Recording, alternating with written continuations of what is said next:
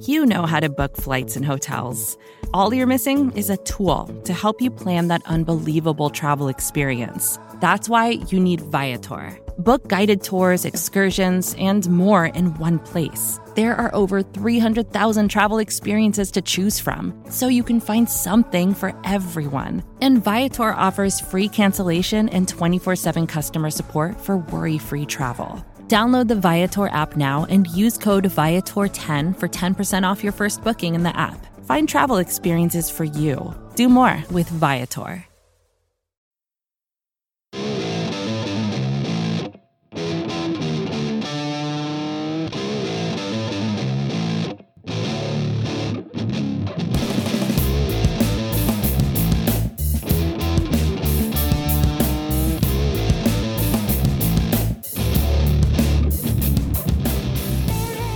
What's up, everybody, and welcome to episode 131 of the Talking Chop podcast, the celebration edition, the first time in the history of the podcast, celebration edition, and fittingly, the longest tenured member of the Talking Chop staff, I believe this is correct, the great Scott Coleman. What's up, man?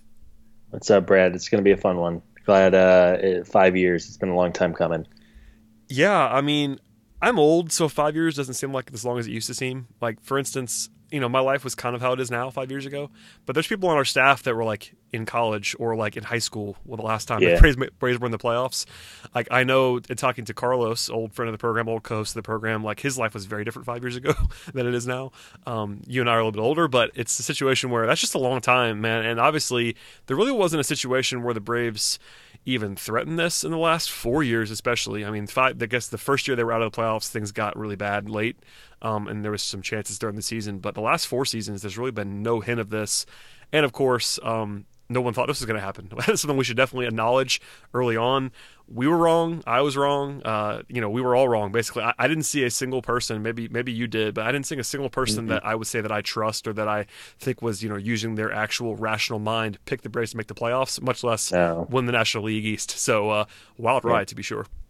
Yeah, absolutely. I think we probably talked that, 6 months ago that if you could talk us into them making a wild card spot. Now, of course, neither of us predicted that, nor were many people predicting it, but it wouldn't have been the most outlandish thing in the world to say, yeah, I think they can contend for a wild card spot and make things interesting if a few things break their way. But there wasn't a person out there who truly thought, unless you really had the rose-colored glasses on as a fan, I don't think there was anybody out there who really thought they would not only win the East, but honestly win the East easily with more than a week to go. It really, and of course it helps that Philadelphia collapsed and the Nats are just not happening this year. But it wasn't one of those situations where it went down to the very last day or two of the season. It was pretty convincing the entire way through.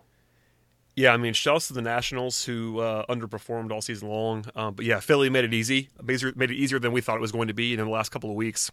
Yeah, we've been chronicling I would probably say the last month or more, every podcast we spent at least 5 minutes on like where the division race was and all that fun stuff. And until a week ago, maybe 2 weeks ago, but I would say till a week ago, it wasn't comfortable. And then Philly just kept losing, honestly. Yeah. And the Braves finally took advantage of it to a certain degree, but I think the Braves have kind of played the way they played for a while. Like, it wasn't like the Braves went on this torrid hot streak. It's been up and down, a little bit hot and cold, but Philly just kind of cratered, and that really was helpful, I do think. And for a while now, we've been picking the Braves to make the playoffs, especially, and to win the National League East for probably a month plus, like outright picking it. Like, early in the year, as you mentioned, April, May, even into June, it was like, all right, the Braves are gonna maybe hang around here the whole season long. And there at some point it was like maybe the Braves are favored now to make the playoffs, and then at some point it was like maybe they're gonna win the East, and then it became they're gonna win the East, I think, and now obviously it's done. So it's kind of a weird progression because it was rightly, I think we kept our guard up for a while, but in the end, clinching a week before the season ends is like pretty wild, honestly. So there you go. Yeah, no, it's crazy if you think about it. Someone had a great stat. The Phillies were a game and a half up in the East coming into August 6th. So what is that, 7 weeks ago? Yeah, 7 weeks. So a game and a half, and the Braves are now 9.5 up on Philly. So they've gained 11 games since August 6th, which is pretty crazy. Yeah, and again, a lot of that goes to Philly just cratering, but the Braves do what they needed to do. They took care of business, and at this moment, the Braves still have the third best run differential in the National League. So nothing fluky about this. They've outscored opponents by more than 100 runs this season, and then they've now won 5 in a row at a perfect time. So again, nothing fluky about it. But we'll obviously talk a lot about what's happened this year over the course of this podcast, and then moving forward, there'll be plenty of playoff stuff to come, I promise. But let's talk about what happened this week, just real quick. I guess the clincher was obvious Saturday. It was a fun game. The Braves took that 4-0 lead, and it was kind of like, oh, they're going to do this, and they held on there. The celebration, kind of weirdly, the game was not broadcast like on the normal local station, which made it a little bit interesting locally. They did a lot of post game coverage. Fox Sports Braves was tweeting out a lot of stuff, but I would say probably unfortunately for at least local fans, it doesn't really bother me much, but I could tell people that are like actual just, pure fans. I think I've crossed over into the sort of pundit area to where it's not quite as raw as it used to be for me, but at the same time, I would have probably liked to have seen, the local coverage from wall to wall, even though I'm not the biggest fan of the broadcast, I will say, always. But at the same time, just having it on a sort of a national TV game was kind of strange, even though obviously, the celebration was fun afterwards. Not only that, but I watched, of course, not being a local and being blacked out on Fox. I watched it on MLB TV, and within about a minute after they clinched, they ended the feed. So I was left kind of as everyone was looking on social media for live videos and whatnot. So that was unfortunate, and I get it. I get that Fox has other things going on, and they don't necessarily have a designated, playoff celebration stream somewhere. So that was a bit of a bummer, but I guess it is what it is. But yeah, it felt kind of like it was robbing a little bit from Chip and Joe. And as you said, I'm far from a fan of theirs, but the fact that they've watched so much bad baseball the last 4 or 5 seasons, for them not to be able to call it and everything like that was a little bit of I'm sure a bummer for them. And from a fan perspective, it was a bummer as well. But all good. It is what it is. And I'm certainly glad it was over Saturday. They took today off and still won, of course. They'll have Monday off to relax and then go into the final week of hopefully just kind of a dress rehearsal before the NLDS. Yeah, and we'll talk about the stuff they need to watch for this week. I do think it was admittedly hilarious that both Freeman and Markakis played today. The two guys that probably needed a break more than anybody are still in the lineup on Sunday. That made me laugh heartily when I saw that come out. It doesn't really matter that much in the grand scheme, but I had a good laugh that they decided to rest everyone but the guys who needed to rest. Yeah, I think it was nice that, everyone was like, why would they move Markakis second? I think it was obviously, as we saw, it was just a way for them to get in at bat each before pulling him out. But I kind of laughed myself when I saw it. It's like, man, are they really going to play him a full 9 innings today? It was amusing. Yeah, but it's all good. I mean, I think you saw even nationally as some tweets started coming out from Markakis with everyone shaking hands with him, some of his former Oriole teammates. I think Adam Jones tweeted something too that, he's just kind of the consummate professional and very well respected. And I think from a performance standpoint, we've all seen Markakis' big first half, and then he's slowed down a bit in the second half. But it is undeniable his impact that he's had on the clubhouse and the respect that he's garnered from everyone there. So it was a nice way to kind of salute Freddie and Nick on their last home game of the regular season. To be sure, and I think we've done a pretty good job, I think, on this podcast pointing that out, even though we talk, we handle these guys like, analytically. We're talking about mostly their performance. 99% of this podcast is going to be about what we can see on the field and, talking about that in that way. But you have to point out that, Markakis is someone that everybody respects that I've ever talked to or heard from, or players have said publicly or privately that I've heard, secondhand, and everybody seems to love him. And obviously Freddie is, the franchise player and has been for a while. So a pretty cool moment there, to be sure. I guess the one other thing that we should at least talk about this week was the game on Friday that was kind of like the absolute moment in which this thing was absolutely going to be over, because they were coming back from 4-1 down with a 5-run seventh inning, the Albies bomb, Camargo with the eventual game winner. Friday was the game where we kind of knew it was over, but at the same time Friday was when it was actually really over, when they came back from that and the Phillies just kind of were buried. That was a crazy one, and one that I was not expecting, frankly. I was working that night and kind of was looking around, like I was working on the internet, I should say, and almost turned my brain off, like, oh, it's 4-1, they're going to lose tonight, come back for tomorrow. I had it on but it was a situation where I did not expect that to happen.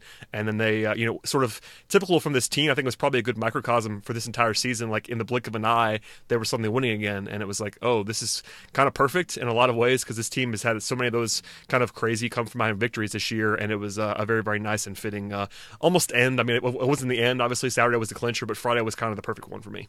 Yeah, I'm with you. It was the true. I think that's about as deflating of a loss as you can have as a team in September. And you saw the Phillies. I mean, just by the end of that game, they were not. They were kind of checked out. I would argue they've been checked out for more than just this weekend. But you nailed it. That was to come down or come back from being down and score 5 runs the way they did was pretty special. And I know that everyone said when Camargo hit the ball past the shortstop, they said it was as loud as they've ever heard SunTrust. Now that's, there hasn't been great baseball played in the 2 years it's been there, but the fact that the crowd was just so fired up for it, it really had a playoff like atmosphere. And again, the guys deserve it. They've had to battle through a lot of stuff. So to see just the pure joy and happiness whenever that rally was happening, you can see it just from the guys on the field to the guys on the bench. Everybody's all in, and it was a lot of fun.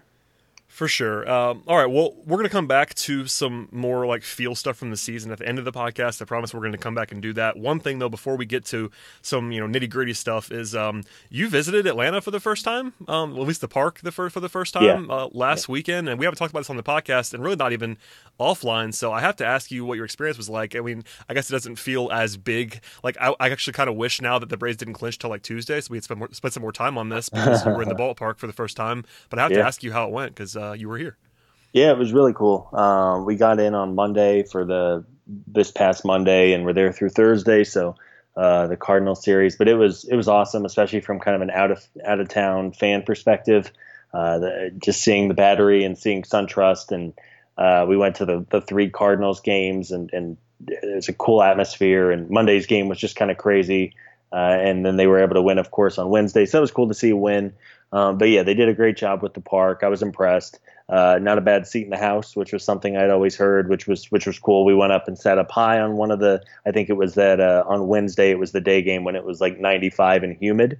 As somebody who's not used to the humidity living out in Arizona, we were dying. But oh yeah, that's those 12-10, 110 starts when you're still in like summer kind of heat here are just so brutal, honestly. Yeah, if you looked out, I mean, it looked like nobody was at the game, and there was actually a pretty good number of people there, but everybody was underneath the shade or in the awnings, and you couldn't really see them. But cool park. Battery was awesome. We stayed just down the road from everything, and yeah, it was a lot of fun. I had been to Atlanta. It's been probably 12 years since I was last in Atlanta.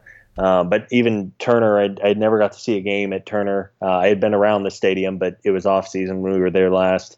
So it was nice to see the stadium from what you see every night on TV compared to in person. They did a really nice job with it.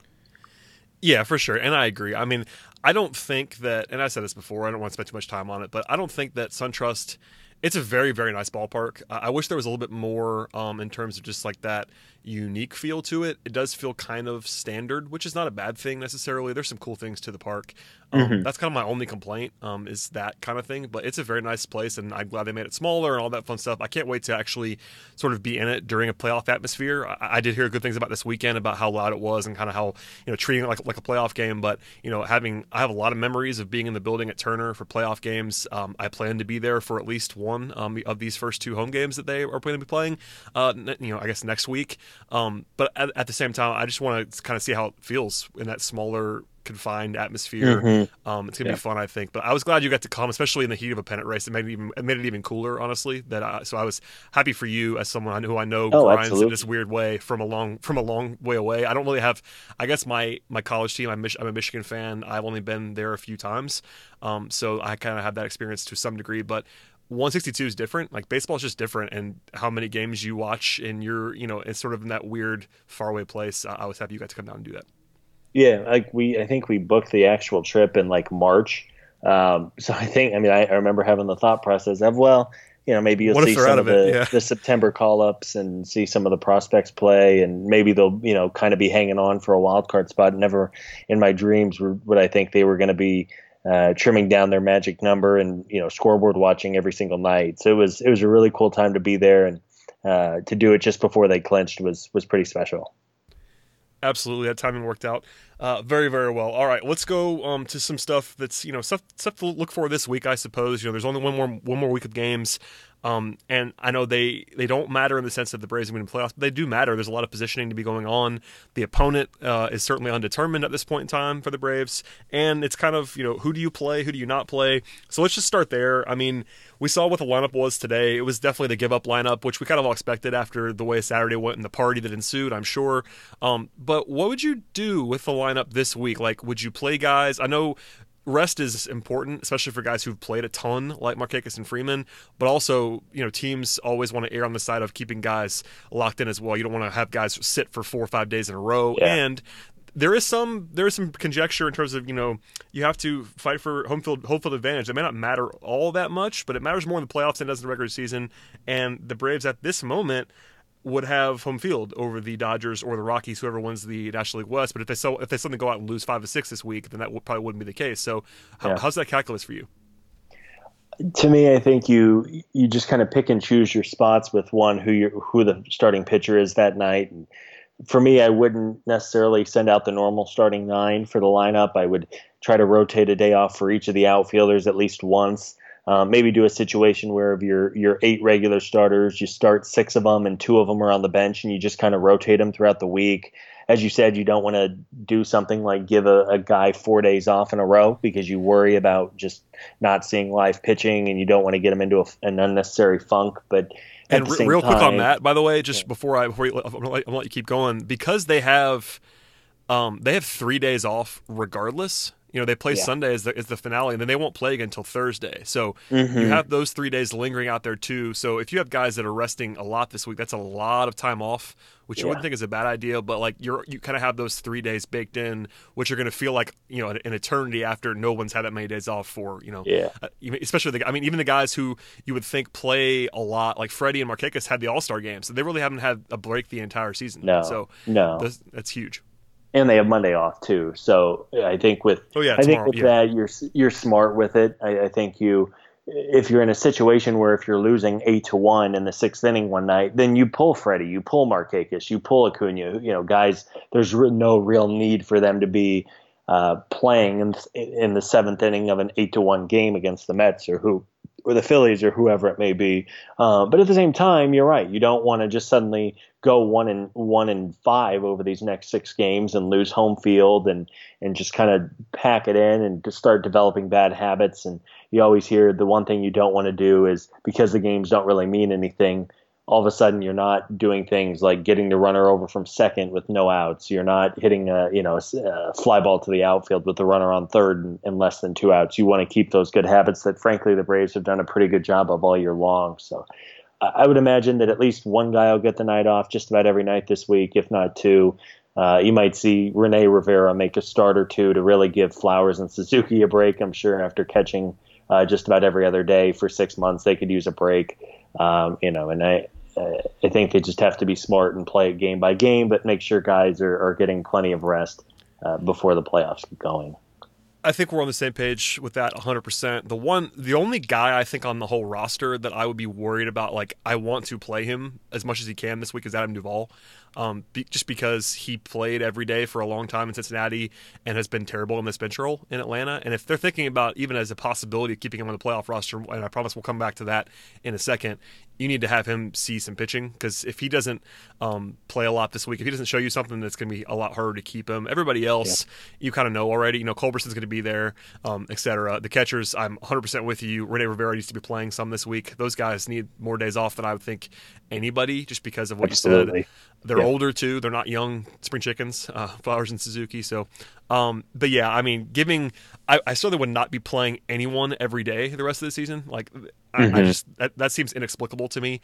I know that guys like Freeman and Markakis like it as like sort of a badge of honor to play every day, but they need to sit at least once. I just, it's one of those things where there's just no reason to play everybody every day, but you do want to win. So like posting give up lineups is not good. Like today was expected, but I think that'll be the only time probably this week in which you see a lineup that has basically nobody in it. Like they're going to try to win. They need to try to win.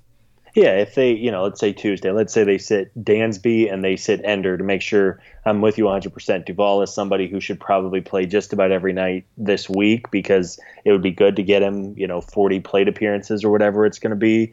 But, you sit Dansby and you sit Ender one night. And then the next night you sit Acuna and you sit Camargo. And then the next night you sit Freddie and you sit Ozzy, whatever it is. Yeah, just pick two. That's a good idea. I like that. you don't have to do the hockey line shifts where you're going to throw out today's lineup unless, I guess, maybe next Sunday in the finale if they want to sit everyone just to make sure nobody takes a, foul ball off the foot or something like that. And if there's nothing to play for, you'll know at that point sure. whether home field advantage is still up for grabs. If it's not, then just punt the game. That's totally fine. I get that. Then who cares? If you're locked into the 2 seed or the 3 seed or whatever seed, I'm with you. Then it goes down even less. But, so I think it'll be a little bit of both. I would hope that it looks like they're going to open up with Tukey on Tuesday and then Newcomb and Tehran on Wednesday and Thursday in New York.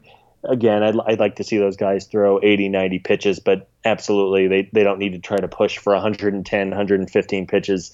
And then I'd imagine the way that Alex Anthopoulos mentioned this today during the broadcast, that they've kind of set up their rotation next weekend with Fulte, Gosman, and Sanchez to just kind of, again, go through a dress rehearsal, maybe throw 60 or 70 pitches, get 4 or 5 innings done, not to get rusty, but then obviously get out of the game and get them right for the NLDS.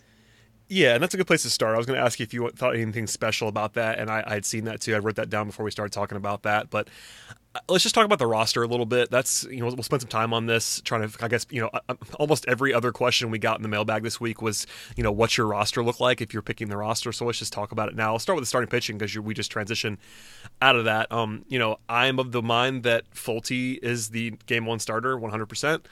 Kevin Gosman, I think, is pretty clearly is the game 2 starter. Sounds like Anibal is leaning to be the third starter. I think we were talking before we started recording that you think he's a lock. I wouldn't necessarily go all the way to lock status, but I'm expecting to see Anibal in the rotation. Does that sound like we are on the same page there? I think so. Maybe you don't 100% pencil it in, but I think something would have to go really wrong in his final start for them not to. Yeah. So, and after that, it's kind of a battle. So, you're not gonna carry 5 full starters. You're not gonna have 5 guys start in the postseason. You're almost certainly gonna come back with Fulte in a game 5 if you get there. So who would be your 4th guy? If we assume those 3 are on the roster, A, who would be your 4th guy, and B, after that, would you carry the other starter or the other starter or 2 in the bullpen? Like, for instance, if you were to go with Newcomb or you to go with Tehran or you to go with Tukey, would you keep 1 or 2 of those guys around the bullpen potentially? Because that's always a fun spot, especially if you don't take Tukey. I can't imagine him not being on the roster. It's kind of a weird thing because his arm is just so lively that it would make perfect sense. But I mean, what's the first decision? I suppose is like who you're going to pitch in that game for. It's a tough question. I think if game 4 was tomorrow, I think they would go with Julio to start. And I think it's just from a consistency standpoint. I've tweeted it, and even Brian Snicker came out and said it just the other night that they just don't trust Newcomb right now, just with how inconsistent. I mean, it was in something I wrote earlier today. His ERA is above 5 over his last 10 starts, and that was with his 8 shutout innings in San Francisco. So against a bad team and a bad lineup. So I think I would go with Tehran, and maybe it's a situation where you start Julio and then Tukey is just ready to go in the bullpen. Maybe a Max Fried too. I know there was some talk, and we can discuss this here in a second, about if the Braves really don't trust Newcomb if he has another bad start this week in New York, that they might actually use Max Fried as their potential 4th starter if the team they end up facing is not good against lefties. So I think that's probably the biggest storyline to watch this week. But if I had to put money on it, I'd say it's Julio with basically either Fried or Tukey ready to go in the bullpen at a moment's notice. But again, with the final week to go and see how things shake out, I don't think it's set in stone by any means. Yeah, I do think that your last point there is a good one, and one that I would endorse. Whoever it is, you need to have someone else ready to go. Like that person needs to be on a very short leash. In general, this just goes back to the manager. I don't want to spend too much time on it, but playoff decision making is just different. You have to be willing to pull your starter in the 3rd inning if it's not going well. That kind of stuff has to happen in the playoff situation. We've never seen Brian Sticker do this. I'm not going to tell you he's incapable of it, but I'm not super optimistic. Regardless, you're going to need another starting caliber guy who can go out and get you 3 innings. That person needs to be on your roster, whether it be Fried, whether it be Tukey, whether it be Julio, if they decide to go with Tukey, for instance. If you go with the high upside option with Tukey, which is something I would probably endorse, frankly. I think Tukey's just a better pitcher than Julio at this moment in time. But I do think that all things considered, they're probably going to default to Teheran. He's the guy who's been here the longest. Snitker is certainly a veterans manager. That's probably going to happen, I think. So I'm with you on that, but I would certainly have Fried or Tukey ready to go. It wouldn't be Newcomb for me. I would not have Newcomb on the roster, which is a weird thing to say because he was like a all-star candidate in the first 3 months of the season. Absolutely. But I'm with you. He would not be the guy for me, it's really tough to say because he was so good early, but you just can't afford someone who's going to blow up like that, and there's just too much of a chance of it. So yeah, I would be. If we assume it's Teheran, and that's an assumption I'm not going to make, but I think we agree we're leaning towards that being the most likely outcome. You have to back him up with either Fried or Tukey, I should say. And something that I think you were noting about Fried there is Mark Bowman noted that today that was an option as the 4th starter. My jaw hit the floor when I saw that. I was really surprised, but at the same time, Bowman, who's great, I don't think Bowman's just throwing that against the wall. I'm sure he's heard that somewhere. I can't imagine he's going to just be positing that out of thin air. So clearly the Braves might at least entertain that option. I wouldn't start Fried, but if you have a lineup, especially, the Dodgers, I believe, are better against right-handed pitching than left-handed pitching. That could be a spot where they're the most likely team that you're going to be playing against. Keep that as an option available to you, but being flexible is the most important thing in the playoffs in general. Which I think people are going to have to readjust because even since the last 5 years we talked about that not being that long ago. At the same time, a lot's changed, especially with managing. I think the last 2 postseasons especially, we saw teams get really aggressive and yanking guys early. Nobody's facing 3 times in a lineup anymore, even maybe like a Clayton Kershaw level super ace is. But other than that, in the last 3-4 postseasons, it's really kind of come full circle where no one is pitching more than 5 innings. It's kind of crazy. So that's just kind of put even more emphasis on the available arms, and that makes these decisions really important. I'm with you, and I think you would hope that because the Braves have some, frankly, a week to start scouting all of their potential opponents, whereas teams like the Dodgers and the Rockies and Cubs, Brewers, Cardinals are going to have to battle probably to the very last day of the season, if not that final weekend. You would hope that they'll get a leg up on kind of their advanced scouting. Now, everyone's going to have 3 or 4 days to really kind of sink into that, and they already have everything in their databases on the teams across the league. But you do hope the Braves are able to get some advanced scouting done, really go through the numbers and see where teams have been successful, where they haven't had success, and where they've struggled, and hopefully utilize that to their advantage. The Dodgers are excellent at that. Last year, it was really made note of how well they had teams scouted. And again, because Anthopoulos and a couple other guys in the front office have come over from LA, you hope they're able to use that to their advantage this year. But again, I'm with you. I think it's a situation in the playoffs where if a guy is in the 6th inning and he throws a walk to lead off the inning, you pull him. I mean, if he's thrown 5 scoreless and he walks the leadoff guy, you really have to think about pulling him right then and there because you can't afford you play like there's no tomorrow, frankly, and you can't afford to let a guy walk the park or give up 3 hits in a row when really just one bad inning could be the difference between advancing and going home for the year.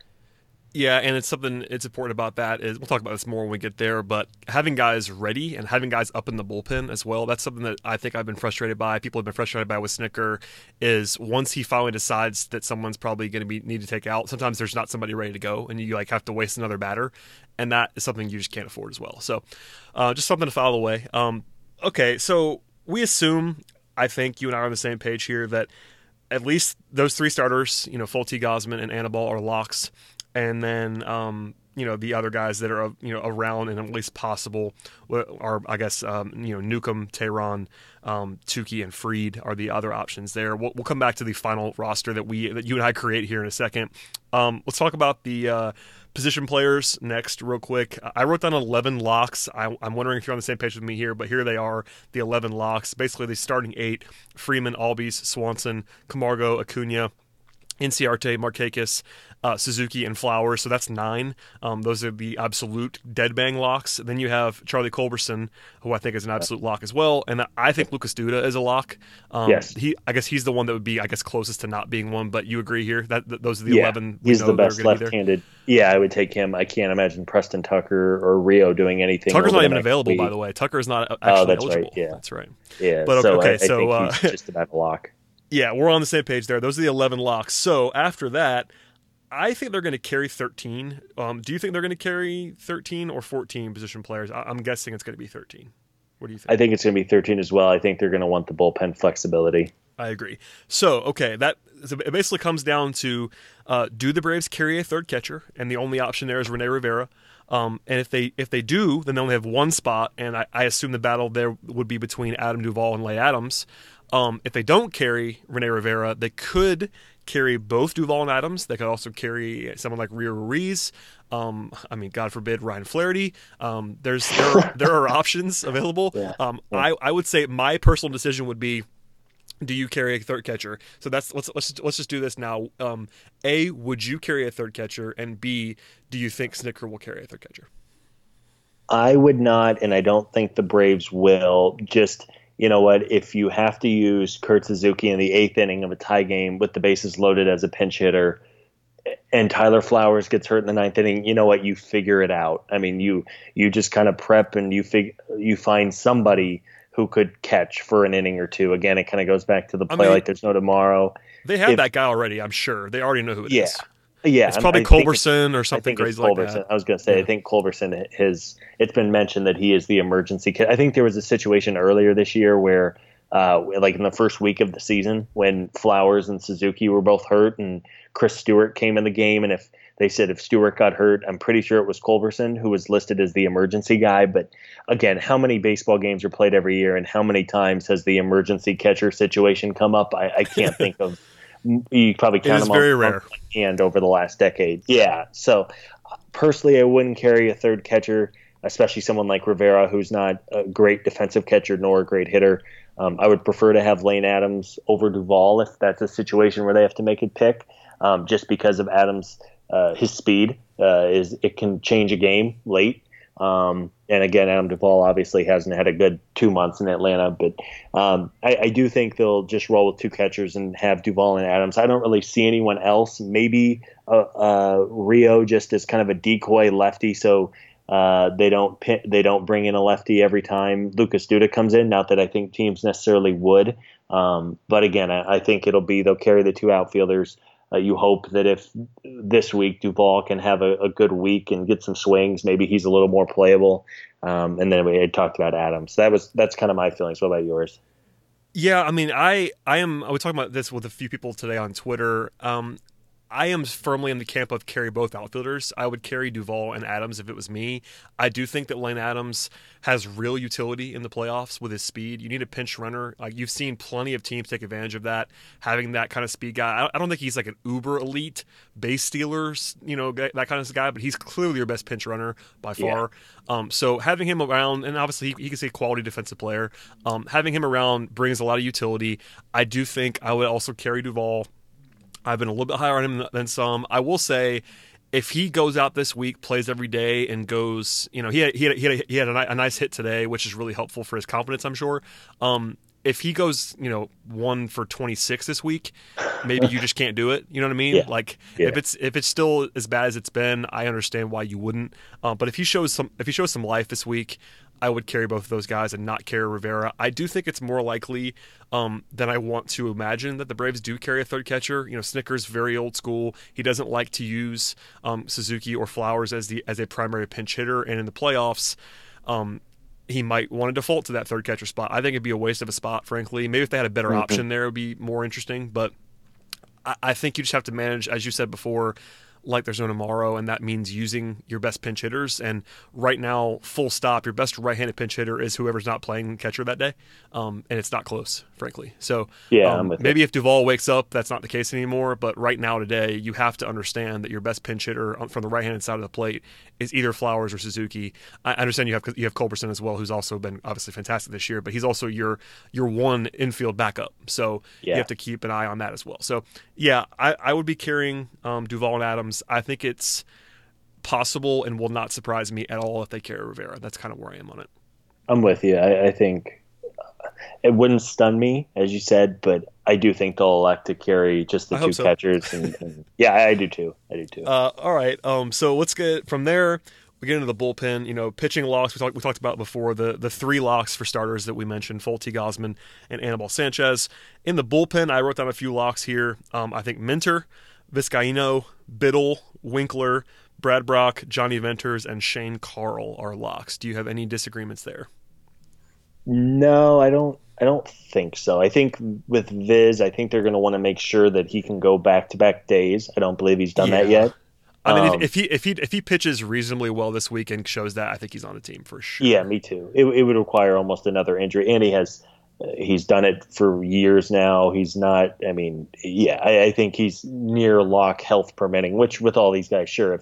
If Jesse Biddle, injures his shoulder this week, he's not going to make it. But I'm with you. I think those guys are in. Yeah, healthy. Yeah, those guys are the options. So. That's 10 pitchers when you factor in the 3 starters guaranteed, and obviously they're going to carry at least one more starter. That's 11 pitchers. So you're already at 22 now with the 11. You have the 11 position player locks. You have 11 pitchers of some sort between the 10 locks that we just mentioned plus one more starter. I would imagine that means there's 2 more bullpen guys, and that also includes the pitchers. So you have guys, here are your options for 2 more slots, probably. You have, whoever's not the starting pitcher for Game 4. So Newcomb, Tehran, Tukey, Fried. And then you have a couple youngsters. You have Kyle Wright. You have Bryce Wilson. You have Chad Sabaka. You have Luke Jackson. You have Sam Freeman. And you probably only get to take 2 of those guys. So this is a really tough question because it's upside versus you might want another lefty, and you only have one option. If you don't, unless you want to turn, Sean Newcomb into a situational left-hander, which I can't imagine they're probably likely to do. It's Sam Freeman or bust on the left side, and then you have a bunch of righties that are probably more talented, but it's really kind of hit and miss here. So, what do you think about the rest of the staff? For me, I think it depends on who they end up playing. If they play, say, the Dodgers, which now is the most likely scenario, we will say probable. Yeah. I might honestly be more inclined to take on a Sam Freeman because he's lefty. The Dodgers have Jock Peterson. They have Yasmani Grandal. They have Max Muncy. They have a lot more thump from the left side. And a lot of platoon split guys. Absolutely. Jock Peterson is a harsh platoon split guy, for instance. So compared to the Rockies, who – Arenado is right-handed. Ian Desmond is right-handed. Trevor Story, if he can get healthy, is right-handed. The only real left-handed threat they have is Charlie Blackmon. And even then, I'm not sure you're going to start game planning around, Charlie Blackmon. So for that, it kind of depends. I think Chad Sabatka, they're going to want to see another week of him, and I would hope they would give him some chances to pitch in close games late because he was downright filthy against the Phillies. I think he has a chance. I'm not sure that Wright or Wilson will really have a shot just because of the inconsistencies they've shown, and that's really not their fault. They've barely pitched more than once a week, if that, since being called up. Luke Jackson, I guess, could be an option, but Snicker likes him more than we do. I'll tell you that right now. Yeah, and even Sam Freeman hasn't been that bad since coming off the DL. He's been a little better than before, obviously. So. If I had to guess of this group, I would think it's Freeman and Sabatka would be probably my choices. But again, it's going to come down to who they play and who, how the matchups are going to work and everything like that. I'm with you. It's really tough. I wish they had handled Wright and Wilson differently in the last 3-4 weeks. I really do, because those guys, the upside is just so much higher with those guys. But I'm with you in terms of what we've seen. I can't imagine that they're likely to carry either one of them. Freeman is someone who I know Braves fans recoil just at the sound of his name at this point. But he hasn't been as bad as people think he's been recently. It's not great. I don't think he's very good. And I think it's very important to note that whoever these guys that we're talking about right now, they should be used in the lowest leverage situations possible. That's something that gets Snitker in trouble a lot, is using his worst relievers in high leverage situations. That's something you can't avoid though in the playoffs, because leverage generally just rises. Stuff happens earlier in the game. Like, you could have your highest leverage situation in the fourth inning, and you can't use. I mean, I think he might default to using a bad reliever early in the game because it's early in the game, but you can't do it. So I mean, obviously, big questions there. Okay, let's just pick guys that we would do at this point in time. So, are we on the same page in taking both outfielders? So we have the 11 locks of position players, and then we're going to go with Duvall and Adams, me and you, for our official talking shop picks. If I was picking, as you said, unless Duvall goes like over 30 this week, Okay, so that's 13. That's 13. And then there's the 10 pitcher locks: Fulte, Gausman, Minter, Vizcaino, Biddle, Winkler, Brock, Venters, Carl, and Anibal Sanchez. That's so we're up to 23 spots now. Who would you take as your other two? Because this is going to be interesting. Wait, 1, 2, 3, 4, 5, 6, 7, 8, 9, 10. Yes. Okay, so you have two guys, and one of them's got to be a starter. So I think I'd probably take Tukey of that group just because of his versatility, and then I guess Chad Sabatka. I think because in this scenario they have three lefties with Minter, Venters, and Biddle. They don't necessarily need to have a fourth lefty out there. So I think I would lean towards Tukey and Sabatka. Although again, because Sabatka's only had 12 major league appearances, so the idea of him pitching in the playoffs is a little scary. But I think he's been as good as anyone over the last week. So I think those would be my two guys. Yeah, either way for me, Tukey's on this roster. I think I would personally start Tukey in Game 4. That's where I would go. But that may not happen. I assume it probably doesn't happen. But he'd be on my roster regardless. And I think I prefer Fried even in a bullpen role to anybody else available. That might be out of the box, but I just think he's kind of nasty when he's right.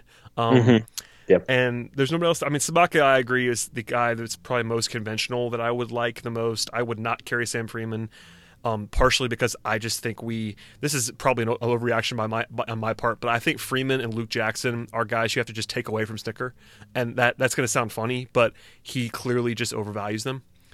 Or doesn't know how to use them properly. Like we've routinely seen those guys in situations where they just shouldn't be, and it's going to get magnified in the playoffs. So, I would go with youth and upside. That's kind of just my MO as a general rule, but I would be going with Tukey and Fried. That's just me, and we'll see what happens. So that's the roster. I wouldn't hate Fried, and he has the ability to throw a couple innings if multiple innings. He's left-handed. It's he has the ability to get righties out if he has the stuff for it. I think it's not an on the radar choice, but I think that's actually what I would do, even if I'm pretty sure they won't do that. All right, that's probably enough roster stuff. I think it does matter who the Braves play. We should talk about a little bit about the likelihood and sort of the standings at this point in time before we move on to like the last part of our podcast. At this moment in time, the Dodgers have a 1.5 game lead on the Rockies, and by far the most likely scenario for the Braves is playing the National League West champion. So it looks like it's going to be one of those two teams. I would be rooting hard for the Rockies if I was a Braves fan. I think the Rockies are solidly worse than the Dodgers, top to bottom. For instance, the Rockies have a +1 run differential. Yes, you heard me right, +1, and we are in late September. That's not a very good baseball team, I don't think. They've been really lucky / good in late game situations. Their pitching isn't great. They have a couple guys who are actually legitimately good, but top to bottom doesn't really scare me. I mean, I think that's pretty obvious, but I mean, I guess we should at least talk about it. Dodgers versus Rockies. I think it's going to almost certainly be the Cubs versus the wild card team on the other side, because the Cubs have a 3.5 game lead on the Braves. That's a lot with a week to go. So, and they're home against the Pirates this week before the Cardinals. And I'm with you. Plus, even the Brewers are ahead. So if the Cubs were to collapse, the Brewers have a game up on the Braves too. Which is crazy. Still, two teams. Yeah. The Braves have a 9.5 game lead in the division, and they're currently trailing the wild card favorite. Yeah. So, hello NL East. But yeah, I do think give me the Rockies at all costs. 538 right now gives the Dodgers a 79% chance to win the division and 21% chance for the Rockies. That sounds probably right to me, given the Dodgers have a game and a half lead on the Rockies. But listen, if you're a Braves fan this week, root for the Rockies. That's what I would say. Oh, 100%. And they're playing the Phillies and Nats too. So it's interesting. I was tweeting about a little earlier with the Dodgers and the Rockies. The Dodgers are going to go on the road, but they have to go and face the Diamondbacks, who were eliminated. But there is no love lost between those two teams. Then they finish with 3 in San Francisco against the Giants. And while the Giants have not been very good, you can bet they will be going out there giving every ounce of energy they have left to beat the Dodgers, because they'd like to do nothing more than to bump them to the wild card game or out of the playoffs altogether. So. Yeah, I would say this. I mean, let's talk about this real quick. I don't want to spend too much time because next week's episode is going to basically be a preview of whatever series. It probably is going to be Braves-Dodgers, but we'll spend a lot of time next week on the actual matchup. So for right this second, I think the Braves will be favored pretty solidly over the Rockies. It doesn't mean the Braves are going to be obviously a lock to win that series. It's baseball. But I think the Braves, even if the Rockies had home field, might be slightly favored. Against the Dodgers, though, I think the Braves are the underdog, and I mean, it's not by a huge margin, but the Dodgers are just the more talented team, really top good. To bottom. And even with all their injuries, I think they're better. Their peripherals are better. They have more guys that have been there before, which doesn't matter to some degree, I would say. So yeah, again, this is baseball. None of this stuff's more than like 60-40. I don't think there's not a team. I mean, maybe in the World Series, the Braves are facing off against the Red Sox or the Astros. They're a bigger underdog than that. But I don't think anybody in the National League is like a prohibitive favorite over the Braves. No, absolutely not. No, I think on paper the Dodgers are the best team, 1 through 25. The lineup is really, really good. You mentioned the platoon stuff. They have really good hitters against lefties and against righties. They've been there before. They're not going to get rattled on the road. You talk about Kershaw. You talk about Walker Buehler. Ryu has pitched really well. Yeah, Ryu's pitched really well lately. Stripling is back. They have Alex Wood out of the bullpen now. I mean, that team is, I think, pretty clearly, and there's a reason they won 100 some odd games last year and almost won the World Series. It's because that nearly entire team is back. You mentioned they do have some injuries. The bullpen has not been nearly as good as it was last year. Kenley's been a little shaky, and their middle inning relievers aren't great. But 10 times out of 10, give me the Rockies. If the Rockies sweep the Braves, then so be it. It wasn't because they were a far better team than the Braves this year. It's just because they won a short series in a weird sport. And, but yeah, give me the Rockies over the Dodgers. But I'm with you. I do think the Dodgers are going to be able to hold them off. Yeah, it's baseball, and that's the important thing that we should keep saying, because it's a lot of coin flip stuff in baseball. Even the best team versus the worst team in baseball is still like maybe an 80-20 favorite. Like if you put, the Marlins are like historically bad, and so are the Orioles. And so maybe this is an example that doesn't hold up that much this year. But even if you put the Orioles against the Red Sox in a 5-game series, the Orioles win like 8% of the time, 10% of the time. And that's not a lot. But in other sports, if you put the best NBA team versus the worst NBA team in a playoff series, the best team wins 99% of the time or more. So baseball, there's just more variance. It's just what it is, especially in a short series. Best of 5, that first series gets weird a lot of the time. Another question that we got a couple of times, just real quick, is like the easiest path for the Braves. I guess the preferred path. We agree it's the Rockies in round 1. I would want to avoid the Cubs, so I would say. I think the Cardinals. Yeah, if it is the Cardinals, I would take the Cardinals. I agree. So we'll say Rockies, Cardinals, and then World Series. Realistically, probably is going to be an uphill battle regardless. Honestly, I think the Yankees are the worst team in the American League right now with their issues and injuries. It's the Yankees or the A's. For sure. Whoever wins the wild card is the answer. Well, and even like Cleveland. I mean, you don't realize that Cleveland, who's had basically the Division 1 for 3 months now, the Braves have 2-game lead over Cleveland in the standings, which is kind of crazy. Their pitching is just so much better than the Braves pitching, though. And you look at Cleveland's team, and they're just built for the playoffs. I mean, you talk about the dominant 2 or 3 starters at the top, and really good late inning relievers, and some superstars in the line. I mean, that's a really good team. I think the Indians are almost getting overlooked, and I sure wouldn't want to play them in a short series. But alas, I'm with you. I think probably the Yankees or the A's would be the easiest World Series team. But even then, you're talking about 2 teams that are going to win 96, 97, 98 games this year, which is pretty crazy. Yeah, hopefully we're talking about the World Series in actual terms in a couple of weeks. But until then, let's just keep that under wraps. Yeah. It's going to be an uphill battle. Whoever wins the National League, even if it's the Cubs or the Dodgers, they're going to be the underdog probably in the World Series. So. Oh, absolutely. Just follow that. I mean, maybe the situation where they're playing the Yankees and it's like more of a coin flip. But if any of the Indians, Red Sox, Astros come out of the American League, they're going to be favored over anybody. So yeah, it's going to be. I think we'll see. I mean, I think Houston is the best team still, even with Boston being what it is. But yeah, the American League playoffs are going to be pretty nuts. Absolutely. All right. Before I let you go, man, let's talk about some of the favorite moments that we had this season. I mean, overall, I think it was kind of just a favorite moment because there was a lot of positive things that happened, frankly, because, I'm sort of wired. I'm not sure if you're the same way. I'm sort of wired to remember things that are bad. Like, I think the thing that's most ingrained in my mind were the 2 giant blown leads the Braves had. One against Boston and then one against the Cubs early in the year. Those are hilariously the 2 moments that I could probably recite the most off the top of my head. Says a lot about me as a person who covers this sport. But with that said, there's a lot of fun stuff too, like the near no-hitters and all that fun stuff. So, yeah. I mean, it's kind of funny. I want to say Friday is like the moment of the season.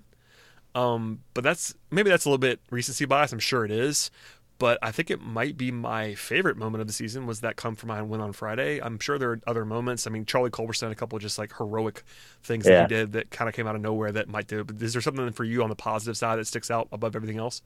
Acuna's first homer was really cool, obviously. Cool. Yep. And to be in attendance for it, the play in Arizona where Dansby knocked down what would have been a game-winning single up the middle and then spun around and threw home. Yep. Yeah, that was, now again, I was sitting about 20 rows back of that, so it was even cooler in person, but that was really a cool moment. I mean, but you think about even opening day. I mean, the Braves go down, 5-0 to Aaron Nola. Yep. And to a guy who's probably going to finish 3rd in the Cy Young voting, for them to come back. I mean, it really kind of set the tone for the entire season. And of course, then Markakis cranked one in the 9th to walk off. I mean, at that point, it was just kind of a feel-good win. Hooray! They won their first game, but it really kind of set the tone for the entire year of just them never being out of it and fighting back and everything like that. So all kinds of good moments. Yeah, I mean, it was a crazy fun year. I mean, I think you and I came into the year thinking, hey, if they can get towards 500 and play some of the young kids, it's one thing if you're 500, but you're kind of trending the wrong way. You have some veterans who aren't going to be with the team. Your farm system isn't much. That's one thing. But when we went into the year thinking, well, if they're playing all the young guys, Acuna, Albies, Swanson, Camargo, et cetera, and they're pushing for 500 or so, that'll be a really big success, given the trajectory of the rebuild. But it was an incredible year, and there were certainly some highs and some lows, but it was really a lot of fun to watch. Yeah, that's very well said, and the bookends are kind of perfect from opening day to especially Friday, and just come from behind nature of this team. And again, the blown leads are more memorable sometimes, but the come from behind wins are more important in a lot of ways for a team that was very, very good throughout the season. So that's probably enough on that. We will come back, I promise. Here's just for some planning purposes, so everybody knows on the podcast. We'll kind of just do some producing right now. Our show next week will probably not be on Sunday. I am actually traveling. The final game of the year is Sunday, but the Braves, as mentioned before, do not play until Thursday. So at some point between Sunday evening and Tuesday afternoon, I will have a podcast somewhere in there that'll be an NLDS preview mostly. So it probably will not arrive Sunday night because I'll be on an airplane. But it's coming, I promise, and we do have that 3-day cushion, which is very nice for me, especially, to record that. And then after that, and Scott will be a big part of this, We're planning to do recap shows. This has been a weekly podcast for as long as it's existed, with a few weeks off in between and all that fun stuff. But for the first time in the history of the show, we're going to do basically almost daily. I mean, it won't be every single day because there'll be off days in there.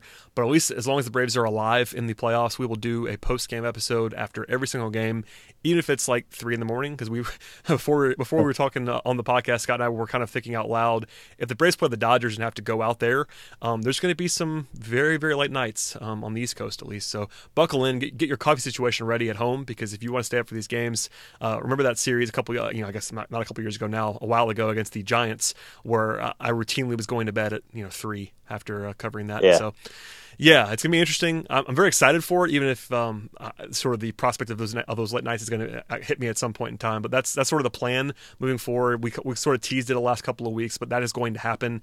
Even if it's just me for 15 minutes, if I can't get a guest, if Scott's busy or something, everybody else is asleep, I'll record a recap show. I'm used to doing that on my Atlanta Hawks podcast, so there'll be a little bit of that at least, and we'll talk about moves, and it'll be definitely more nuts and bolts than this podcast normally is, because we'll be talking about basically one game every night, which is a new change. I'm actually excited for it. It'll be fun after basically having to look to the future the last 3 years. It'll be a nice little change.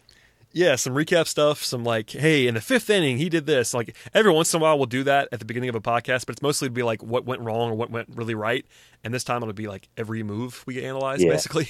So that'll be fun. Anyway, well, Scott, if there's anything else that you want to say to the people, please go ahead and do that. Of course, we will talk in the very near future, but if it's not before the actual playoffs begin, do you have a message for Braves country? I think people want to know where you are, my man.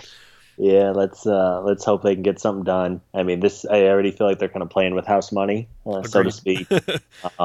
But you get there, and you don't want to lose early in the NLDS. I mean, someone reminded everyone today the Braves haven't won a playoff series since 2001, which is pretty crazy to think about. 2001. I was about to say, right now, we talked about this, 5 years ago, we were kind of in the same spot.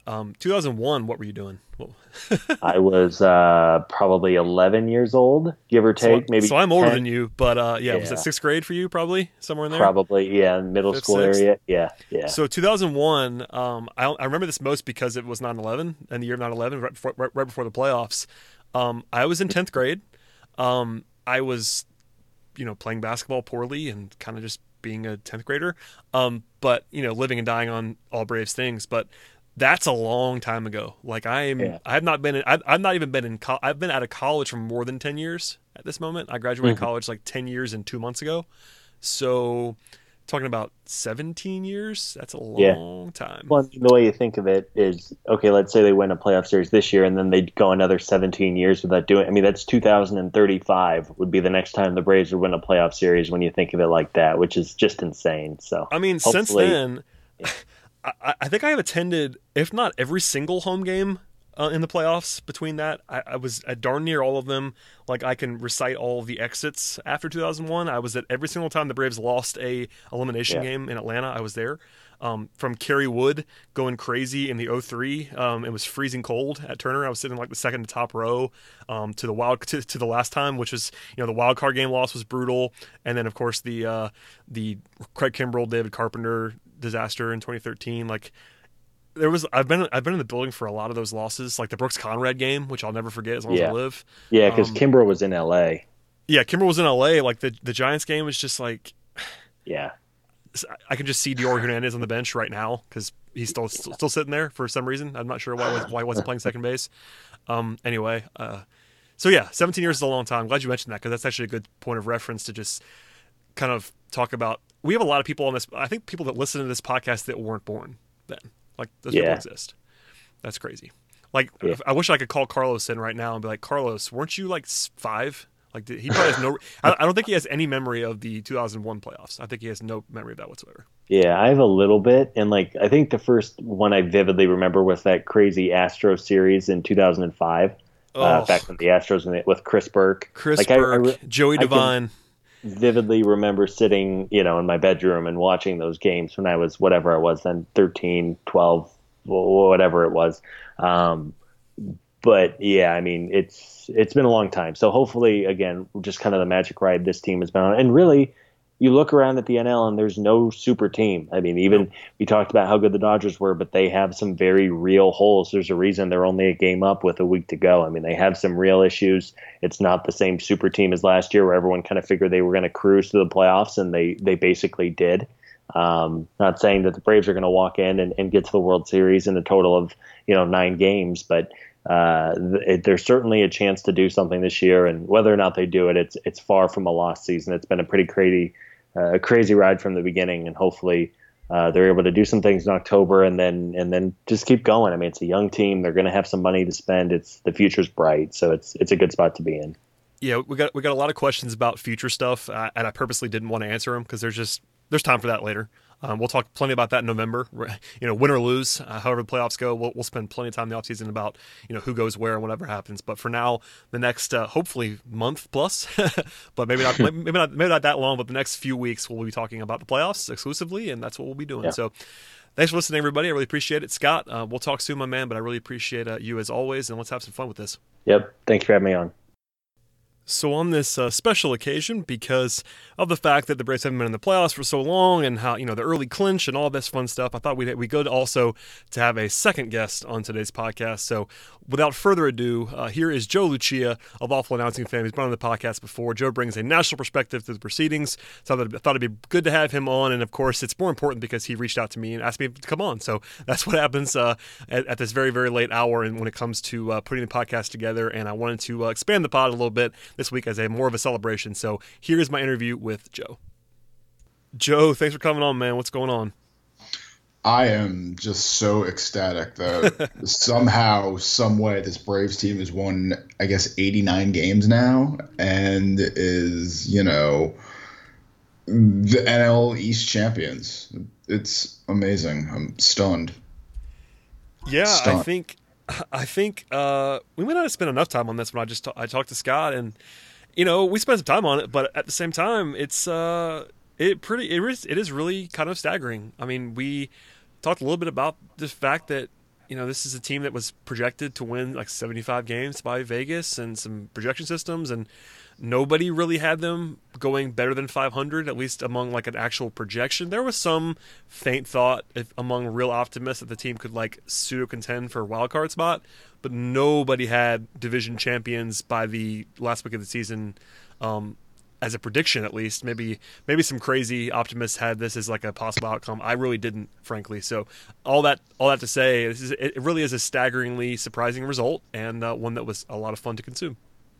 Yeah, I mean, I was thinking coming in that the absolute best case scenario, if everything broke right, was 500, and of course that mark got surpassed like 2 weeks ago, I think, and they just have kept winning. I mean, it hasn't been pretty at times, but it's been really effective, and pretty much the best case scenario for every player has come true, and I'm just stunned. That's the word I keep coming back to.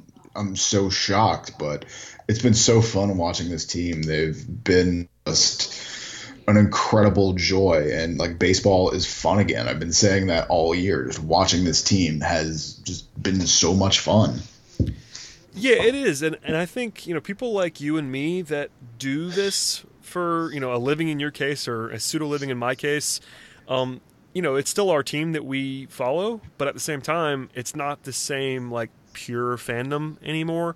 But having this, like, it's just been a lot of fun. Like the way they play is fun. The team speed is something I talk about a lot. Guys just flying around, all these young guys that can just really make things happen at the base pass, which I enjoy. And it's just a fun team to watch. And it's not a fluke. Like, I think if you look at run differential, which isn't the end-all be-all, but it's usually a pretty good indicator, this Braves team legitimately has a run differential of a team that is going to win 90 plus games, and that's a real thing. It's the third best in the National League. Like, there's nothing crazy. Like, the Phillies have been outscored for the season.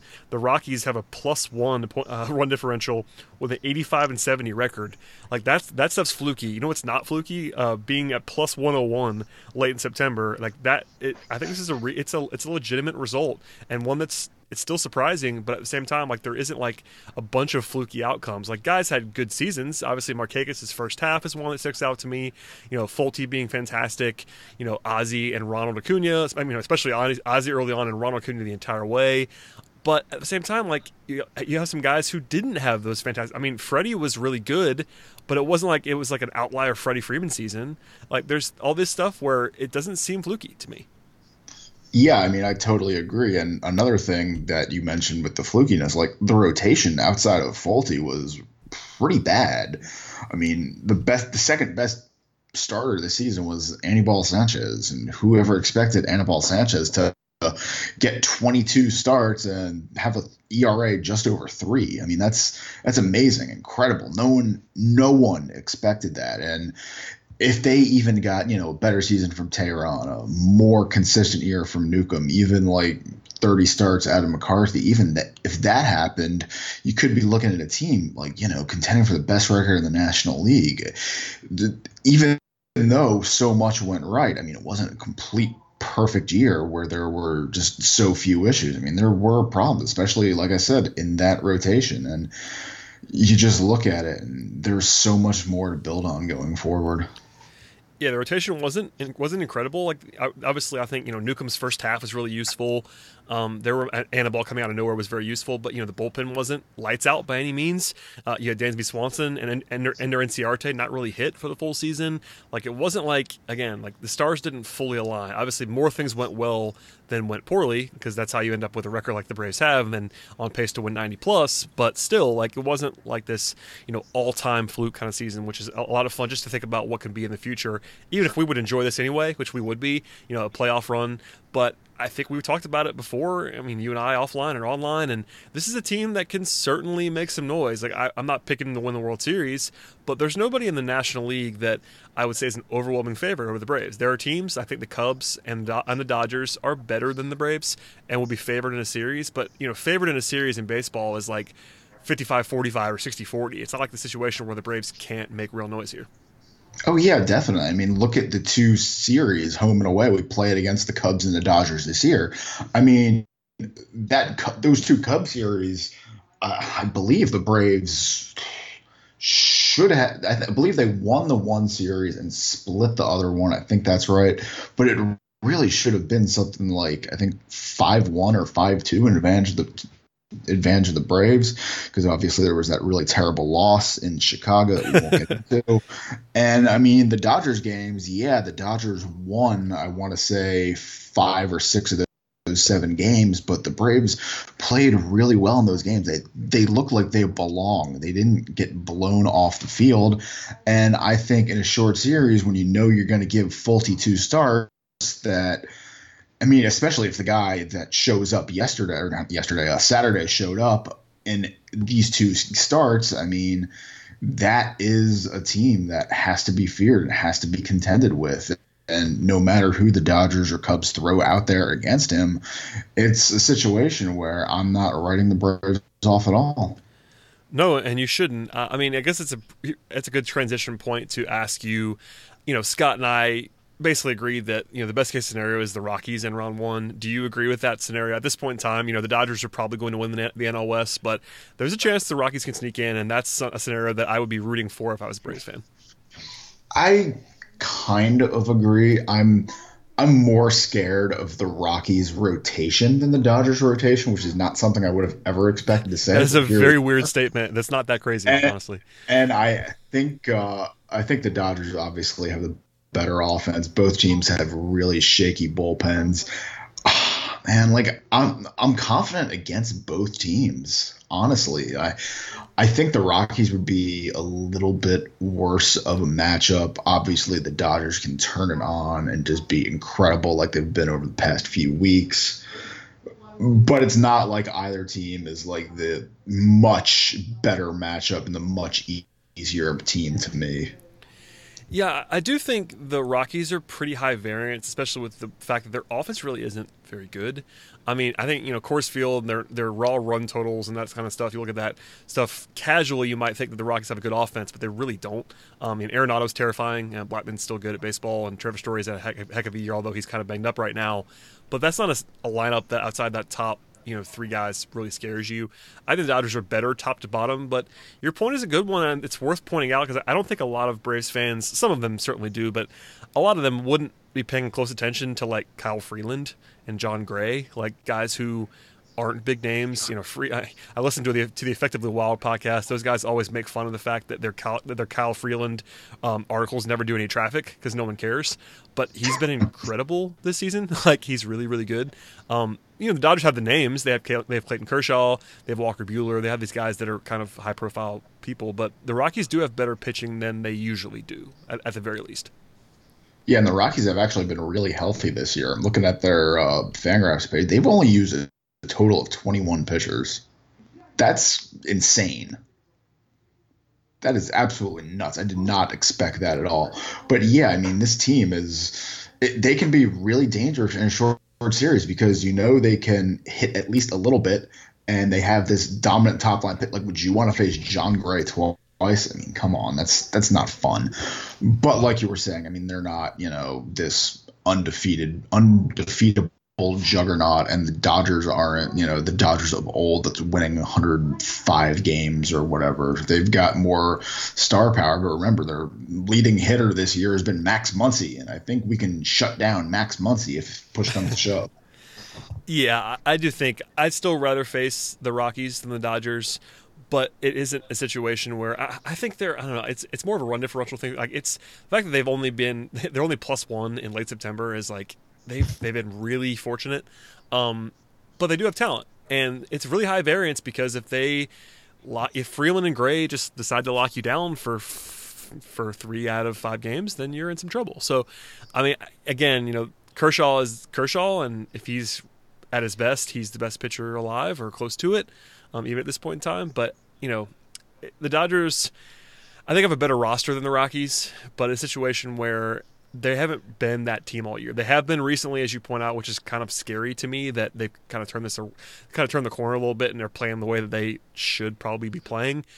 But, if I said the Braves were a coin flip against the Rockies in like a 60-40 against the it's not a big difference, I think. I mean, the Dodgers, I think, are better than the Rockies, but again, it's baseball and it's a short series. So, like, anything that you think is an advantage is really a not that significant bump, if that makes sense. Yeah, I mean, just remember 5 years ago in that Game 4 that I live over and over in my head, I mean, Freddie Garcia outdueled Clayton Kershaw and should have been going back to Game 5 Atlanta. But of course, as we know, that didn't happen. But when you got guys, just get through 6, just get through 6, and things can happen. And I look at this Braves roster and the lineup and the rotation. I think they can go head to head and do that, especially when you look at a guy like Teheran, who I don't even know if he's going to end up getting starts in the playoffs or not.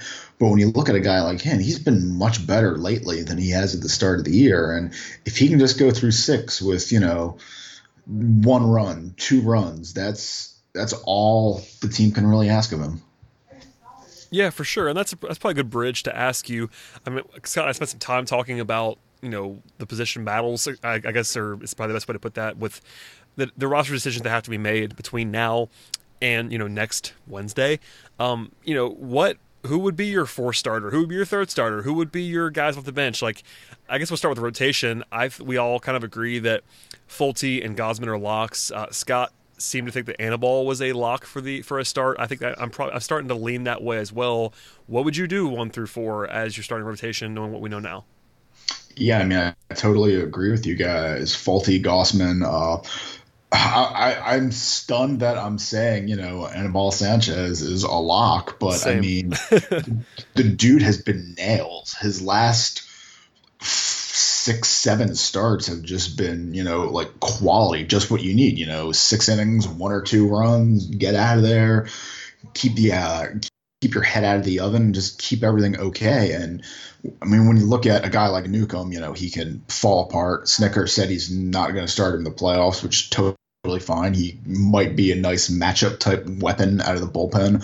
And you look at a guy like Julio, I mean, he's been around the block, but with everything there, I just don't know how good he would be, out of the bullpen. I'm kind of surprised I'd be saying that, but I might just kind of roll with those top 3. And then if you need a starter in Game 4 and it's looking bleak, I mean, you might want to go with Folty on I think it would be short rest by 1 day as opposed to going with Tehran in game 4, which I would probably do if I was up 2-1.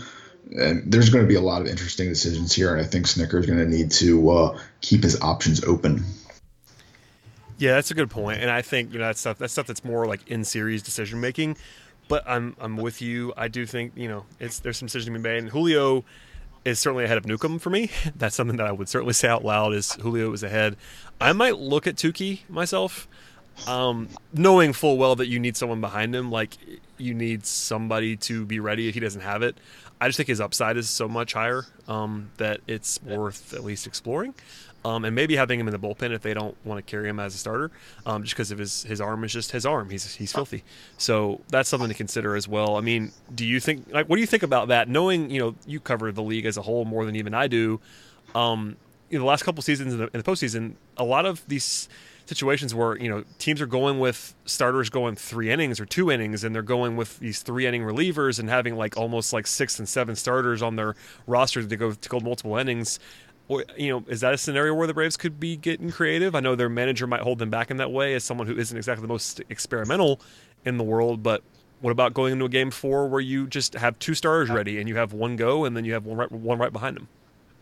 Yeah, that's a really good point, and something I kind of wish that Snitker did a little more the last, 3 weeks or so when the 40-man expanded. Why not have Tukey get piggybacked by Wright and each of them throw 3 or 4 innings each, or even put in Bryce Wilson into that mix. Just guys like that, see what they have. You're not expecting them to go 8 innings each. Just kind of do that. It helps lessen the load on the bullpen, who has been so overworked and just needs a break. Thankfully, they've been getting a little bit more of a break in the past few days, but you have these arms that are young and fresh and you're not using them, and that really kind of confuses me a little bit. And I like the idea, I just don't think the time to roll it out really for the first time in the playoffs, because it can really go bad, especially with a guy like Snitker, who he can pack a little bit and all the best laid plans can go to waste. Yeah, it's a good point. It would be it'd be a risk, to be sure, and we'll see what they elect to do. But I think we're all kind of on the same page for the most part. Do you have any thoughts on the bench? I think Culberson and Duda are no-brainers, but they have probably 2 more spots. Are you a guy who wants to carry 3 catchers, or are you someone who would rather carry 2 other guys? Scott and I kind of debated this.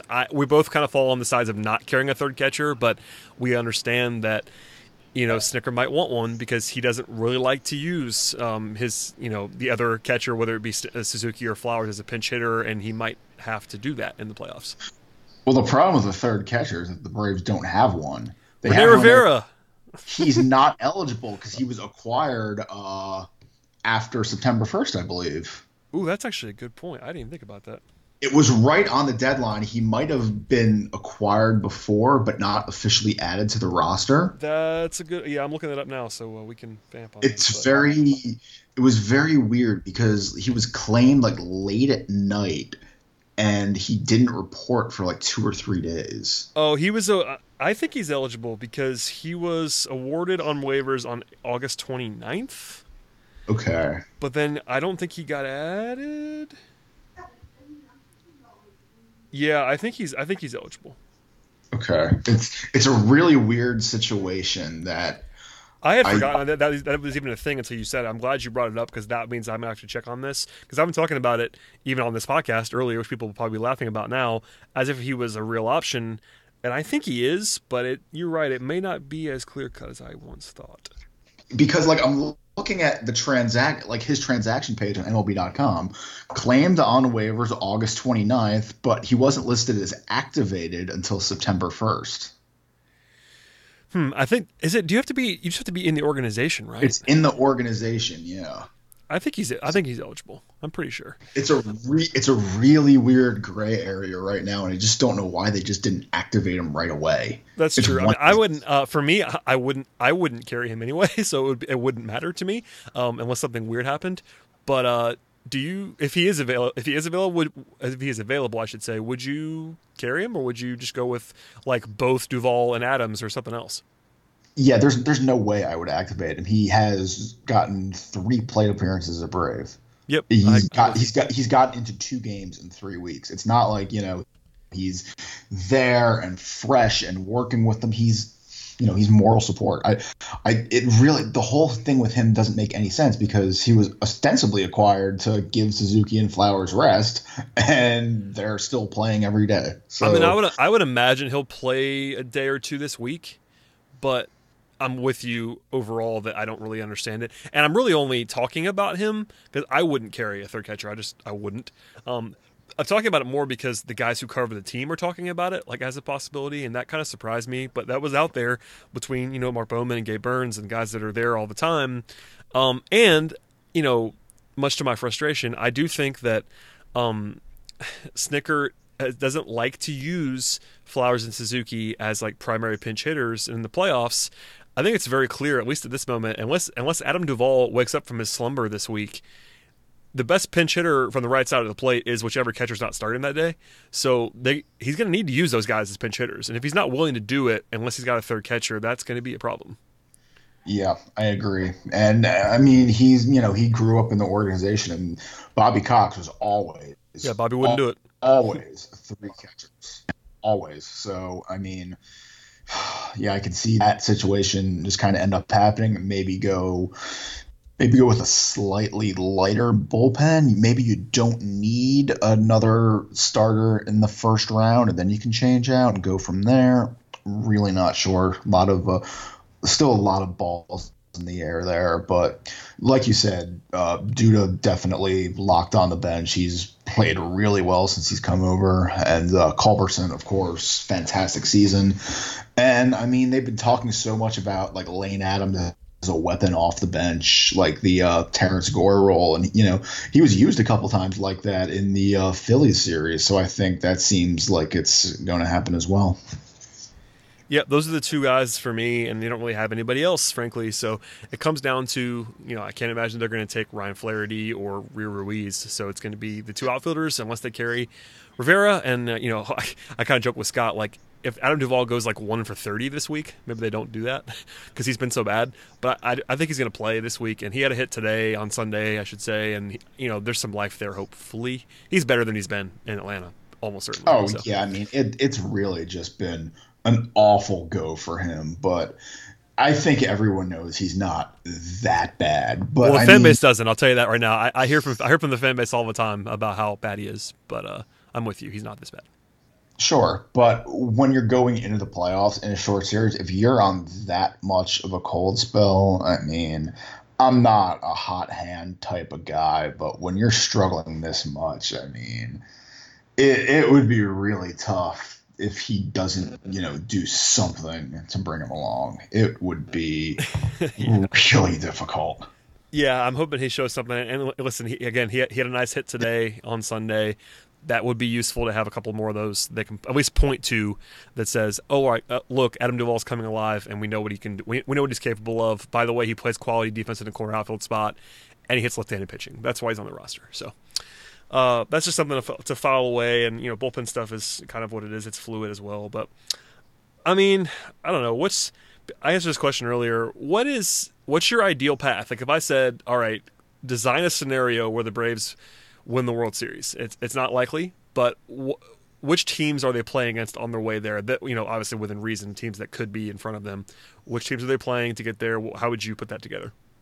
Yeah, it would probably look something like in the first round, getting the Dodgers and winning in 4. Oh my God, I can't believe I'm actually talking about playoff scenarios. It's been so long. I asked you. I mean, listen, this is what we have to do right now. We're here. We've arrived at playoff scenario talk in late September. It's crazy. Like beating the Dodgers in 4, getting like that extra day to rest up a little bit. And then in the NLCS, I mean, those 3 teams in the Central are just killers. I don't want the Cubs. Yeah, what we've seen them do. But I think there's enough like turmoil and chaos around the Cubs that they can be beat. I would probably prefer to play Milwaukee because I think their pitching is the worst of the 3. And I mean, their offense obviously very good, but it's not it's not this like juggernaut that can't be stopped. There are holes in that lineup, and they're also really not that great of a defensive team, unlike the Cubs and the Cardinals. So I think there could be some opportunities there to get through. Then in the World Series, I mean, it's really a crapshoot, but give me the A's just because their rotation is decimated right now, and I think they would just be happy to be there. And if you're counting on that their starters that are healthy right now to be able to get through a 7-game series, I don't think that would happen. Yeah, it's definitely either the A's or the Yankees in the World Series. And the Yankees only because they just don't have any pitching, honestly. It's a weird... Well, they're starting pitching, I should say. Their bullpen is absurd. But, yeah, I mean... It's dream scenario, I asked you, so it's definitely the A's. The A's are the worst team in the American League in the playoffs. There's no question about that. The A's are the worst team in the American League in the playoffs, and they have 94 wins. Yeah, which is outrageous. I mean, I'm not sure they're not... They have more wins than any team in the National League. And I'm not sure that's real, you know what I mean? Like, I'm not sure that they're like actually like a 98-win true outcome team, but still, they have 94 wins. It's crazy. It's like the Rockies being 85-70 with a +1 run differential. It's just the way things work in baseball, and you can't predict it, as people say regularly. I mean, yeah, I don't know. There's takes we could put out there. Do you have any like feelings on that we haven't expressed on like what's gone on so far, what's going on in the future? Like, how optimistic are you? Not knowing who the Braves are playing, obviously there's another week to go. They could be playing either the Rockies or the Dodgers. Probably not anybody else, but there's still a scenario in play where the Braves finish with the best record. If they go out and win 5 out of 6 this week, I can't imagine that's likely, but it's at least plausible. I mean, what are you looking forward to? Like, where are you at right now mentally? I know we're really excited as a general rule, but looking ahead a bit to, a week and a half from now when things get underway, like, what are you expecting? Well, I just need to correct one thing first. I said the Brewers were not a great defensive team. They are, in fact, the best defensive team in the National League. So it's their outfield. Their outfield's crazy good. I trust that. I actually do this for a living and do know what I'm talking about sometimes. No, I know why you said that, because their infield defense is kind of a mess right now after the deadline. Like, they don't have guys slotted where they should be, but they also have Yelich and Lorenzo Cain in the outfield, and that's helpful. And even Keon Broxton as a fourth outfielder is like incredible. Flies around. Yeah. He has 11 DRS in 130 innings in center field. That's absurd. Oh, I didn't know that. That's kind of wild. Yeah. So it's their infield defense that you're worried about. No, I know why you said that. So no problem. I get it. But yeah, like I look at this team and like it's so young. They're so likable. They're so good. There's a bunch of free agents next year, but like it's not, it's not key players. I mean, it's Markakis and Suzuki and Anibal Sanchez and Venters and Brock. It's not, it's not these core guys. It's Markakis and Suzuki and a bunch of bench players and bullpen guys. It's not these guys that, are going to shape the team next year and beyond. And they have so much payroll to play with, even though they're probably not going to sign Harper because the outfield still looks pretty good for the future. It just feels like it kind of felt back in, oh gosh, what was it? I think it actually was 13 when they won the division the last time. And, they had this young core and everything was looking good. And we were so optimistic, and then it fell apart, and then they blew it up. But even that year, we knew there was a 3-year window, and then they closed the window early, and that was that. This team doesn't have a 3-year window. This team's window can last for the next decade. We don't know. It's really going to be a fun offseason, too, because we're not going to be worried about, like trying to blow things up and trade guys. We're going to look to just, build around the edges and sign guys to extensions, and it's really exciting. For sure, that's a good way to put it. And I think, it's inevitable to look back to 5 years ago when they when they were last in the playoff series. Scott mentioned at the end of our podcast earlier that, just as a reminder to everyone, the last time this team won a playoff series was 2001, which I was in 10th grade. So. And I'm not in 10th grade anymore, Joe. I just want to pass that along to you. I'm a little bit older than that now. So, yeah, a lot's changed. Windows can open and shut. We saw that. But it's important to point out that, I don't want to do a ton of like look ahead stuff because, this playoff series is going to be the most important thing in the world in the next couple of weeks.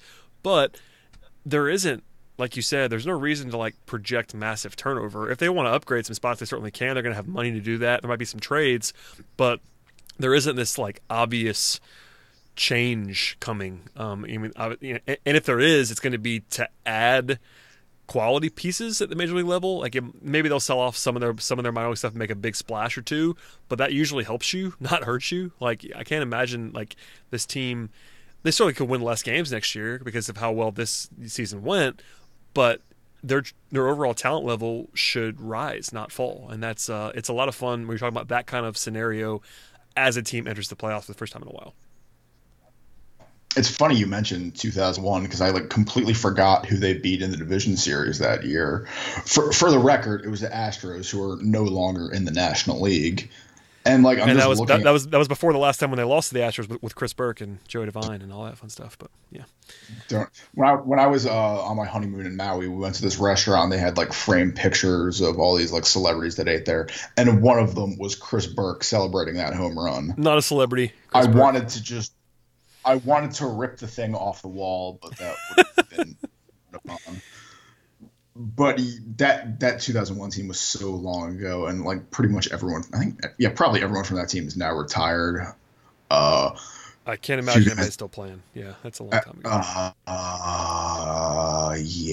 A couple of them work in TV. At least one of them is dead. That's fun. So that was a really long time ago, and we're back in the playoffs, and it just feels like, man, here's a fun exercise just real quickly. I'm going to run down, I'm sure you have this up as well, all of the, I guess, de facto starting lineup for that team in the rotation. Javi Lopez at catcher, a combination of Wes Helms and Rico Brogna at first base. A lot of Kilvio Veras and Keith Lockhart, Rafael Furcal, obviously Chipper, BJ Surhoff was prominently involved as a 36-year-old on that team. Andrew Jones was young and good back then. Brian Jordan, who's now doing TV for the Braves. Julio Franco on the roster. He was already 42 at this point, which means he's ancient now. Maddox Glavin, Kevin Millwood, John Burkett was like the memorial, supposed to be fifth starter that ended up being good that year. Like John Rocker was the closer on that team. Like this is a long time ago. Like it's the young guys on this team was like Jason Marquis was like the young gun starting pitcher, and Andrew is like 24. Like that, and Marcus Giles, that was like your young core on this team. Like it's been a long time, and Rafael Furcal, I should say. It's been a long time.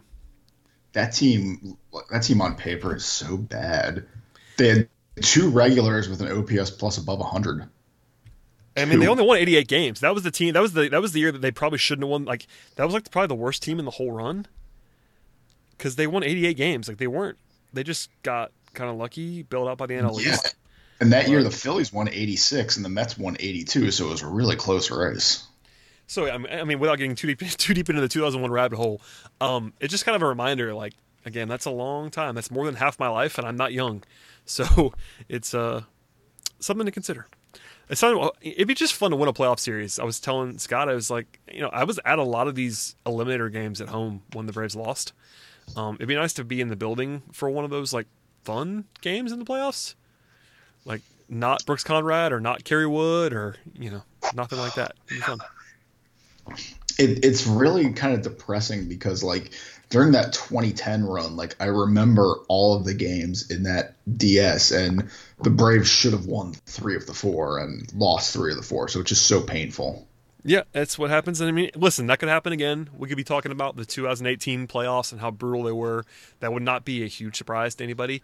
But it's fun to be here, and this is the house money year. Next year the team's going to enter the season with real expectations. That's going to happen. Like they're going to be projected to make the playoffs again in 2019, and it's a whole different ball game when you have expectations. But this year, there's nothing like it since 91, and this is not quite 91 where they were going worst to first, and that team was obviously made the World Series and probably should have won the World Series. That's not necessarily the projection for this team, but for the first time since then, honestly, like they really came out of nowhere and did something that they weren't supposed to do, and it's been a lot of fun for someone who, I lived through, and I remember all of the division wins. Like, I wasn't super old for all of those, but I was around and cognizant of all those things, and the downturn kind of sucked. Like, I was one of those spoiled fans. Like, 4 years of non-playoff baseball was like unthinkable my entire life. So to get back and do so, objectively a year early is fun. Yeah, I mean, nobody expected them to be there this year, and they're there this year. And I know people are not going to be happy if things do not go according to plan and it's 3 or 4 and done. But everyone has to remember, like, the team lost 90 games 3 years in a row. They've stunk. They've been terrible, and now they're here. Nobody expected this at all. If you said seriously going into the season the Braves are going to make the playoffs, you're a liar. And I mean, now they're here, they're back, it's fun, and I am incredibly nervous once again. Yeah, there's time for nerves. They're going to come. I'm sure Twitter will be a very, very interesting place during, before, and after what transpires beginning on October 4th. But until then, we'll enjoy it and preview things and talk about the stuff. But, you reached out to me kind of in a funny way on Twitter, like, hey, I'm coming on. I'm like, yeah, you're coming on. Joe, let's do this thing. You've been on the podcast. We're going to have some fun. And you lend a different perspective because, we're all in it. I mean, you're in it more as much as everybody else is, but you do cover the league at large, so it's interesting to have that extra perspective. And you don't live here. I sort of weirdly, it was nice to have you and Scott on this podcast. Neither one of you, probably more than almost anybody, are like known for being Braves fans that aren't in Atlanta. So it's like nice to have you both and kind of have that perspective and the different sides of it. And just a reminder that it's still a national brand for people that are my age or so. If you grew up on TBS, like, that's what happens. And that's why the fan base is huge. And that's why Talking Chop does huge numbers and we do a great job. And, all that, our guys do great. But at the same time, just there's a lot of Braves fans everywhere. And it's good to be reminded of that every once in a while. Yeah, there really are. And I mean, I've been following this team in a professional way, I guess you'd say, for close to 10 years now. And I mean, it would be kind of cool for them to play the Dodgers in the first round. Since I live an hour-ish south of Dodger Stadium, I could theoretically end up going to some of the games if I really wanted to put myself through that. But, it's so cool that this is happening and we're all here, and oh man, it really is overwhelming. Yeah, it's very cool, and hopefully we'll have some more celebratory stuff to talk about in the next couple of weeks. If nothing else, we'll have plenty of interesting content, to be sure, on the podcast and elsewhere. Joe, I appreciate it, man. Please plug yourself and your stuff, because I know you'll have plenty of baseball coverage, Braves and otherwise, in the coming days. Yeah, I'm the managing editor of Awful Announcing. Check us out, awfulannouncing.com. And I also am the main news editor for The Comeback at thecomeback.com. And I've kind of taken over MLB features and that kind of thing as well. So heading into the playoffs, I'm sure we're going to have a fair bit of hashtag content coming your way. Yeah, sleep is for the weak. I know that. There will not be a lot of sleep and a lot of rest over the next month plus for you. So my encouragement, just know that I'm here if you need anything. We'll have fun together. It'll be a lot of late nights. Yes, we will. And I'm actually I'm kicking around the idea of maybe flying out for a game, but flight prices are kind of laughable for 2 nights. So yeah, I can see that not being, especially this close. It's tough to just pull the trigger on a week and a half from now. It's it's usually going to be inside that window where prices jump and they double, and it's not fun. So I'm with you. The bright side, when I finally do get to SunTrust next year, it's not going to be misery dragging through the stadium. It's going to be actually fun. Yeah, I mean, Scott came for the first time this week and was like, I felt bad, and we didn't talk about it as much as I probably wanted to, but it's all right, Scott, I wish you picked a different week. We would have done 30 minutes on your experience at the ballpark, but they won the division this week, so we have to talk about that instead. So, yeah. Yes, I'll absolutely. welcome you to town when that happens, so you let me know when you're coming, and we'll do it up big. I'm super excited. Hopefully, I'm wearing World Champions gear, because that would be pretty cool. That's a good way to end it, just on some big dreams. But thank you, Joe, man. I appreciate it. Please follow Joe on Twitter and on the Comeback and Awful Announcing and all that fun stuff. follow Talking Chop as well. We'll be here throughout, as we've talked about plenty of times, but that's the best place for Braves coverage, in my humble opinion, and we will see you guys next week.